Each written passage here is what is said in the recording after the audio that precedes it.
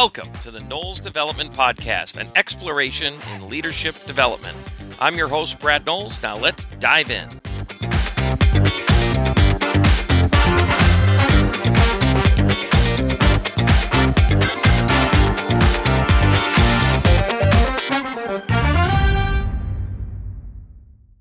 Welcome to the Knowles Development Podcast, and today we're talking about money. Now, last week we talked about investing, and one of the things I realized was we really need to go a little bit further back for a lot of us before we really get into the investing conversation. I would say it's at least the 80-20 rule. 80% of the business owners that I come across still don't do a couple of basic things, like have a household budget. And because a lot of the people we work with are smaller business owners, their household budget has a direct impact on the budget of their business. The two, even if they're not commingling funds or, robbing from Peter to pay Paul kind of a thing, they're still very closely interacting. And it is often the lack of a budget on the home front that can lead to some detrimental stuff on the work front. For example, somebody goes out and they just gotta have that freaking car, man. They gotta have it. So they pick up that $900 a month car payment, which their business is not prepared to afford. So now they're not reinvesting in areas of their business where they should be. Maybe they're not spending those marketing dollars now. And they don't feel the pain today because their pipeline of business in the short term is looking great. But the marketing dollars today is business perhaps 6 months from now, 12 months from now, or even further out. Right? So if we start bleeding that out of our business today, we're going to pay the price for it. We are down the road. And the reality is all of that happened because why? Not because the business did anything wrong, but because we weren't living responsibly on the personal side of the budget. Now, I know this is going to have me come across as like a grumpy old dad. Okay? I get that. But for a lot of us, this is the conversation that we need to have. No one is going to take responsibility for your spending other than you. You've got to rein that in. And here's one of the things that we've got to know. You're not going to, I'll put it to you this way.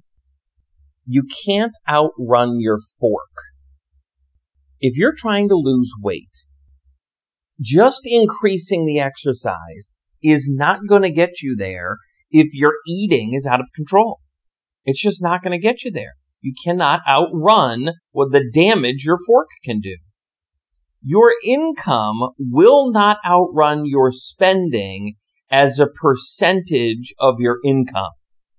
If you currently spend 103% of your income, when your income goes up 10% or 20%, you will still be spending 103%, if not more, of your income, especially if you don't use a budget, right? We're just spending everything that's coming in. I remember when I first moved out to California, this is years ago, that it became a bit of a surprise to me, a bit of a shock to me, that most people that I met out there only had a checking account. They didn't even have a savings account. There was no expectation that they would ever save money. Now, to some extent, where we live now in New England is a relatively liberal area. But we have this underlying Yankee financial mentality, which is that kind of the stuff that your grandmother and grandfather used to preach of save for a rainy day, put some money away. That's what we need to do. We need to do it on the personal front to start. If we don't fix it on the personal front, diving into the P&L of your business isn't suddenly going to fix anything either. So, a couple of resources on this, and I give it to you from both sides of the perspective. Dave Ramsey, on the conservative side of the political perspective, great resource when it comes to personal spending, personal finances. My wife and I have definitely read a lot of his material, have gleaned a lot of great information from it, and definitely a good resource. Let's go to the other end of the political spectrum. Elizabeth Warren and her daughter wrote a book called All Your Worth. That is also a great book. And here's the thing that they both say. Money works how money works. It ain't a Democrat or Republican thing. It's not a right-left thing. People who have money understand that money works how money works. You must spend less than you earn. If you want to get ahead, if you want to save money, if you want to be able to do any of the investing that we talked about on last week's podcast, you got to figure out how to live on less than what you earn. And for the vast majority of you listening to this podcast, you already earn enough. It's not about earning more. You're already making enough money. To be in the top 1% of income earners in the world, you need to earn $32,000 a year.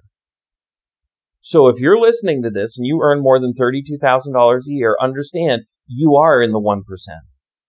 It's a huge percentage of the population in the United States. We are frickin' blessed. So if you're broke here, now, 2019, with an economy that's been out of control, growing great, no sign of turning back kind of economy for 10 years straight, and you're somehow not making it, you probably have a spending problem. No one's going to fix that but you. It starts with a budget. I would encourage you to do a baseline of 50% of your income goes to your musts. You don't spend more than 50% on your transportation, your housing, your food, clothing, that kind of stuff. And then you set aside about 20% for savings. I'm a big fan, big advocate of giving away 10%. If you're not religious, that doesn't mean you can't give it away, right? Find ways to give back. That leaves about 20% just for funny money. To go have pizza, to go out to a movie. If you start living into basic parameters like that, 50%, 20%, 20%, 10%, you will find that life gets easier. Stress starts to diminish. When do people get stressed out? When do they become miserable? When they spend more than they make. And it doesn't have to be 103%. If your musts constitute 80, 90% of your income, it's going to feel the same. And for a lot of us, it's because of choices that we've made, like we own too much house than we can really afford. We've got car payments for cars that we can't really afford. And maybe we own those cars because we want to impress other people. We're miserable because we bought a car, so we're trying to impress somebody we don't even know. Really? That's the genius mentality we have about money. We have to have a personal budget. Then, once we get our spending in line on the home front, now we can start looking at the business front. What percentage of the income is going back into the business to help market the business? How are you setting aside? If you know you've got a big hire coming down the road, right? For many of you that have been in my classes, you want to set aside at least 3 months of their income prior to hiring them. You know, some of you are out searching for people right now, and you haven't got 2 nickels to rub together. What are you doing? Set aside the money first, because here's what happens. If you hire talent, you darn well better be able to pay them. And I don't care how good they aren't going to move the dial on your business that fast. It's going to take some time. You have to be able to have the fortitude to withstand that dip. If you haven't set money aside to cover that hire, you're not going to be able to do it. And now you've spent all this time to recruit this great person who's now this talented person in your organization, and then 2 months in you go, yeah, sorry, can't make payroll. You don't get a second shot at that person. You've lost so much credibility with them, they're gone. And they should be. You didn't live up to your end of the bargain. Money works how money works. It's not open to your opinion.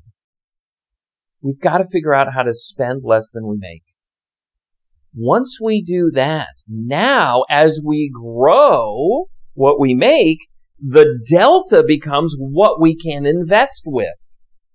Whether it be left in the business for the business to invest, or it's brought to your home front, you're an employee of an organization, or your own organization. Now I've got that money to invest in. There's tax benefits from doing that. There's all sorts of incentives once we get there, right? We've got to first rein in the spending. What is the thing, looking at your checkbook, looking at your bank account, that if you look back over the last couple of months, in retrospect, would you say, we didn't need to spend that? We could have done without that. Just do that little exercise and see how much you come up with. Understand that if you come up with $100 a week, if you just came up with $100 a week, that's $400 in a month.